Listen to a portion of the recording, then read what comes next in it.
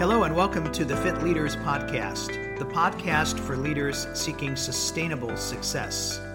I'm your host, David Chinsky, founder of the Institute for Leadership Fitness and creator of Fit Leaders Academy. Join me as we explore how fit leaders enjoy vibrant lives marked by personal health and sustained contributions.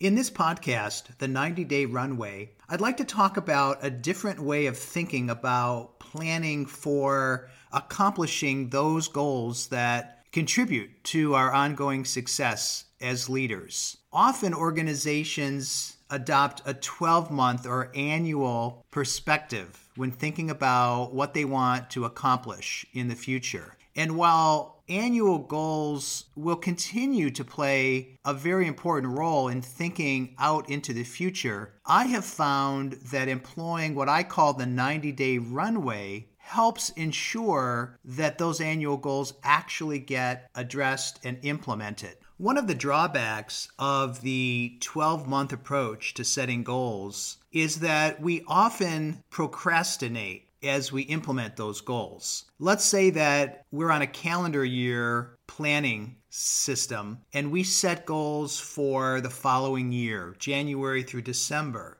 Many of those goals actually are written with the intent that they are to be accomplished by, let's say, the end of the year, or perhaps the end of the first half of that year, maybe even the first quarter. And so what happens to many of us is that we look at those goals, we assess when we have to get them done, what's the deadline, and if the deadline isn't until the end of the year, sometimes we will just say, look, I have plenty of time to accomplish this goal. I'll wait until July, or I'll wait until October even. The problem with that is that when we get to the middle of the year or the end of the year, and we realize that we haven't yet implemented or achieved one of our annual goals, now we're in a rush to complete that goal. We probably have a lot of other programs and projects on our plate. And so it's very possible that we aren't going to give that goal the attention that it deserves. And it's also likely that we won't be ensuring the same quality of work, given that we're now in a cramming situation, like many of us may have experienced when we were in school, where we didn't study until the night before an exam, or we didn't write the paper until a day or a week before it was due. So to me, dividing the year up into 4 90-day periods creates the opportunity to focus on what's most important so that we don't fill our calendar with activities that don't relate to our annual goals and increase the pressure on us to make that progress throughout the year.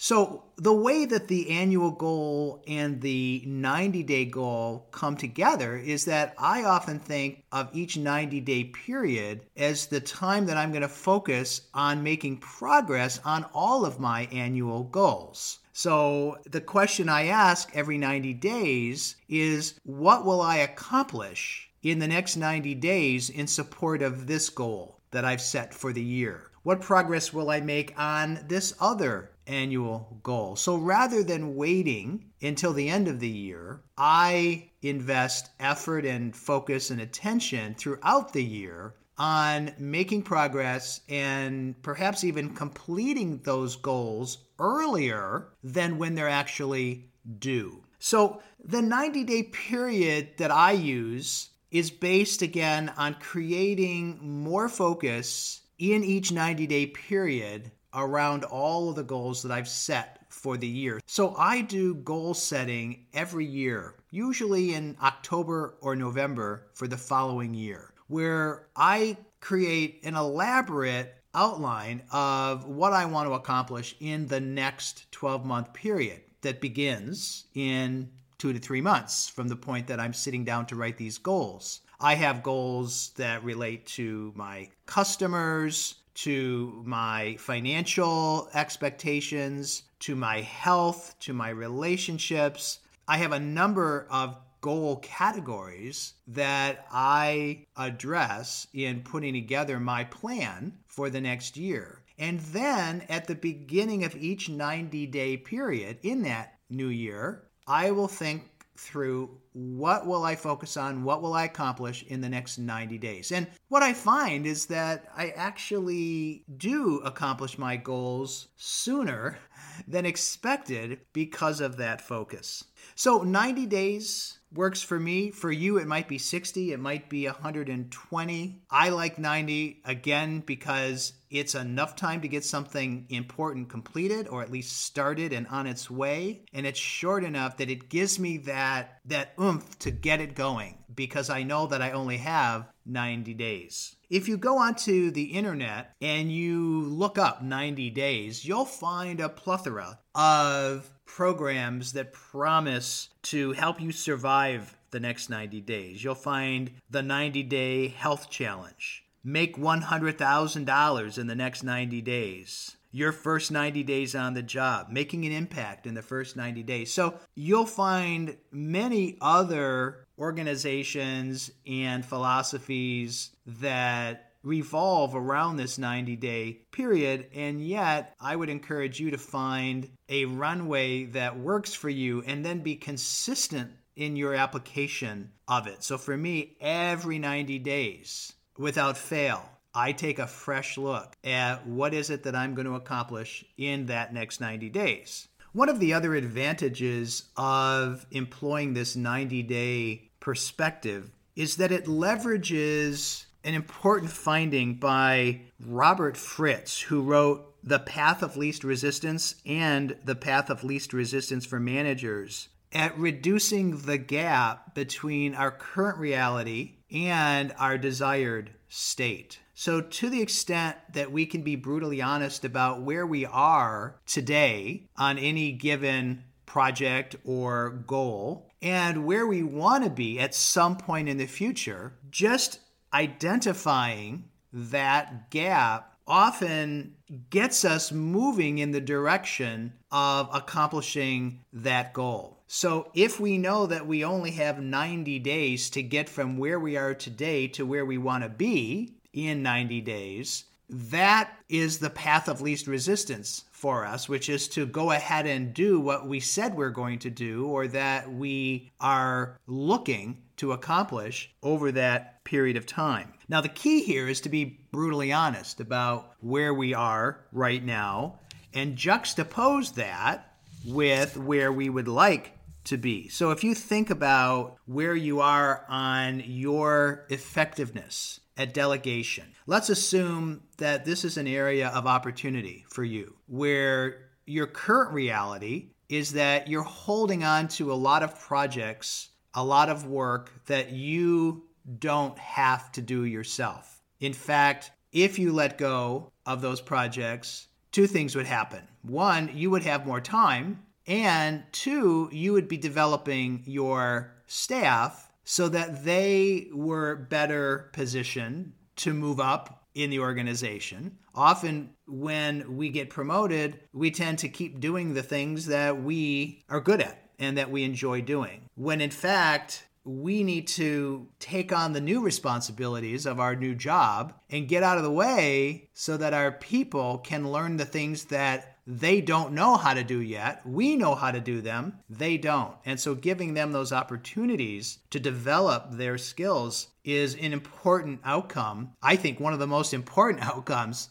of delegation. Of course, we clear our plate of activities that we don't need to do. And yet I view delegation more as a way to build succession in our organization by giving people the opportunity to learn how to do important tasks. So let's assume that we are not good at delegating. Where we'd like to be, let's say in 90 days, is to let go of one or two key projects that we think we have to be involved in today. And that's why we're identifying this as an opportunity for us to become a better delegator. So if we can be crystal clear about the fact that we're not delegating effectively today and set a goal. Maybe our goal on an annual basis is we're going to become a more effective delegator, and we are going to reduce the number of projects we're working on by, let's say, 40%. The way I would reduce that into the 90-day runways, 4 of them over the course of a 12-month year, is in the first 90 days, I might say, I will have delegated these 2 projects. So we don't have to get all of the year's worth of goal accomplishment satisfied in that first 90 days. It's just taking a look at what is a realistic accomplishment in that 3-month period. So by clarifying the gap, defining the gap between where we are today and where we want to be, it now pushes us to accomplish that smaller portion of the bigger annual goal. Now, to help you appreciate this philosophy or approach that Fritz popularized in The Path of Least Resistance, think about a rubber band. I'd like you to imagine that you had a rubber band and you stretched it. You had your left and your right hand on either side of the rubber band, and you were increasing the tautness of it. You were stretching it and stretching it and stretching it, almost to the point where you couldn't stretch it anymore. So I want you to think about your left hand as being where you are today. It's your current reality. I'd like you to think about your right hand as your desired state. So your left hand is,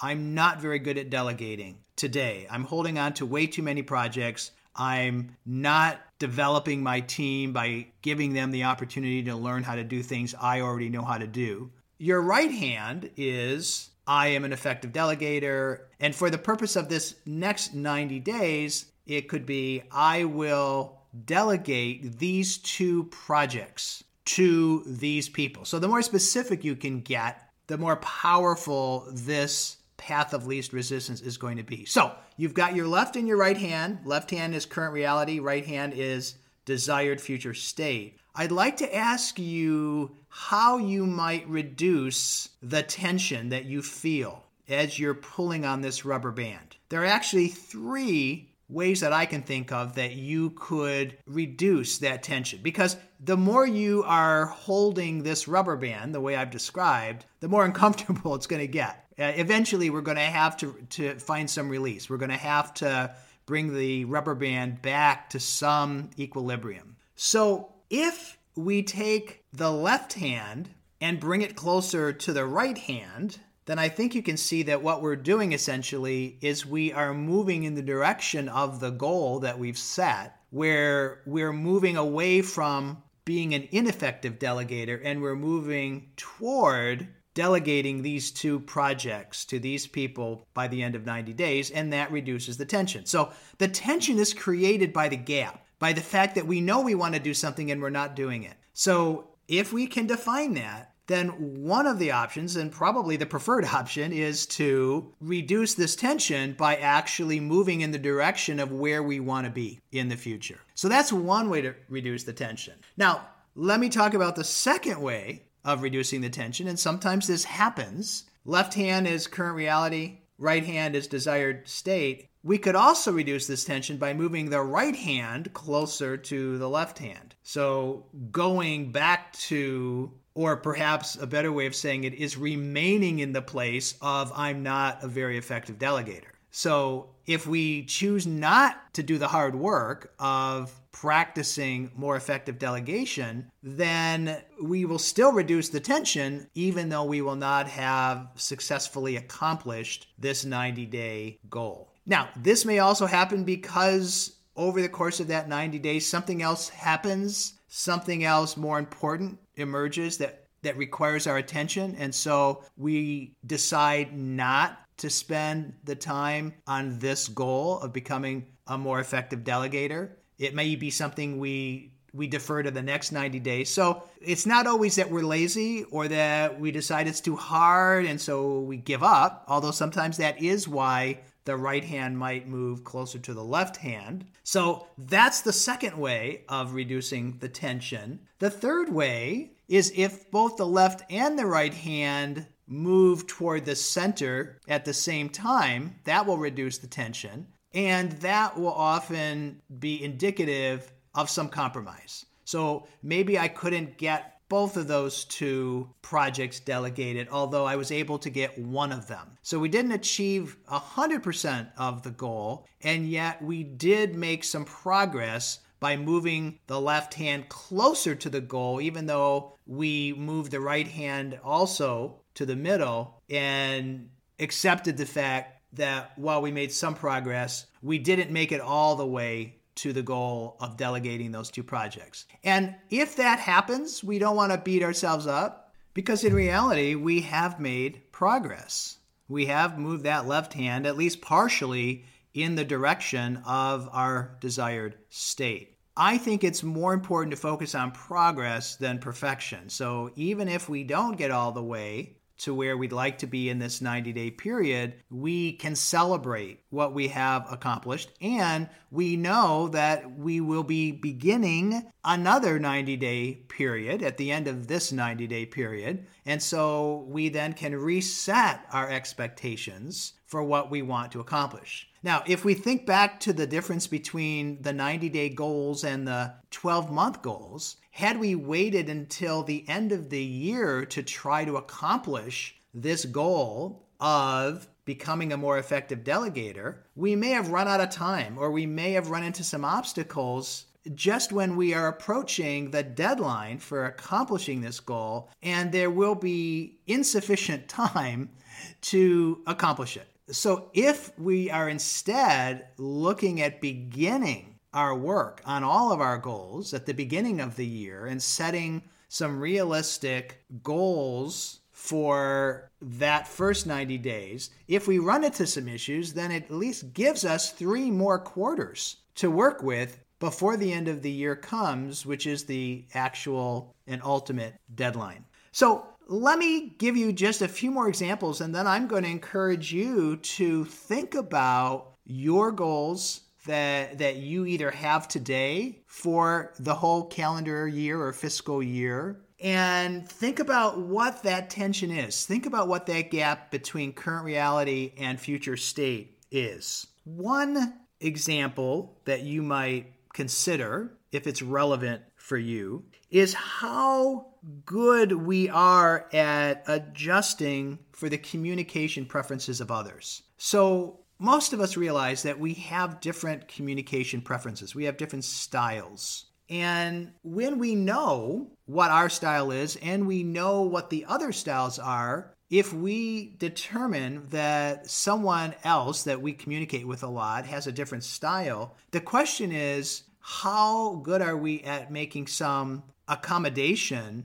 that honors the other person's style so that we can have a more masterful communication? So being honest about how we are today about adjusting for someone else's communication preferences and then identifying where we'd like to be is another way of thinking about this 90-day runway. So one goal that we might set in our 90-day runway is to start the process of making those adjustments. It might be having a conversation about our different styles with this other person, just so that we can get it out on the table. Gee, I know that you and I have both taken some communication preference inventories. I know my style. I'd be curious what your style is. It would be great if we could understand how our styles might be getting in the way of our communications. So that might be the thing that we start with. And then in the next 90 days, maybe there are some specific steps that we're willing to take that we can practice so that by the end of that 90-day period, we are getting better at it. So again, this concept of the 90-day runway just gives us that protection, if you will, from getting to the end of the year and not having accomplished our goal or running out of time to accomplish it. Another example, how good are we at balancing our expenditure of energy on our work with regular periods of rest and rejuvenation? So this is a goal that we might set with regard to our balance between work and play. And to what extent are we ensuring our sustainability, our vitality, so that we can go on and continue to contribute at a high level. So again, making that upfront assessment of where we are today with regard to our ability to balance and where we'd like to be, given what we desire, we can begin to establish some interim, that's another way of thinking about these 90-day goals, interim goals, rather than just having a single annual goal. We've got these 4 90-day periods that will allow us to work at all of the things that we say we want to accomplish this year. Let me give you one final example. I'm sure you'll be able to come up with many of your own. How good are we at embracing failure as an essential step in the learning process? A lot of us are not very good at accepting failure. Often we personalize it. We think we're the failure as opposed to the process not working effectively or the steps that we took not being the right steps. That doesn't make us a failure. It just means that there was an opportunity for us to learn that the way we did it didn't work. So how are we going to do it differently? So a goal might be to get better at embracing failure. Now, you'll have lots and lots of other goals. You'll have financial goals. You'll have customer attainment goals. You'll have product and program goals. So you can take any goal that's an annual goal and then walk it back to the present and say, what portion of this goal am I going to set out to accomplish in the next 90 days? So I hope you will think about adopting this framework, whether it's 90 days or some other period of time. As I said, for you, it might be more, might be less. I like 90 days because it's long enough to get something done and it's short enough that it defeats the procrastination that often gets in our way of successfully accomplishing our goals for the year. If you'd like to learn more about planning and goal setting and being a fit leader, I invite you to visit fitleadersacademy.com. fitleadersacademy.com.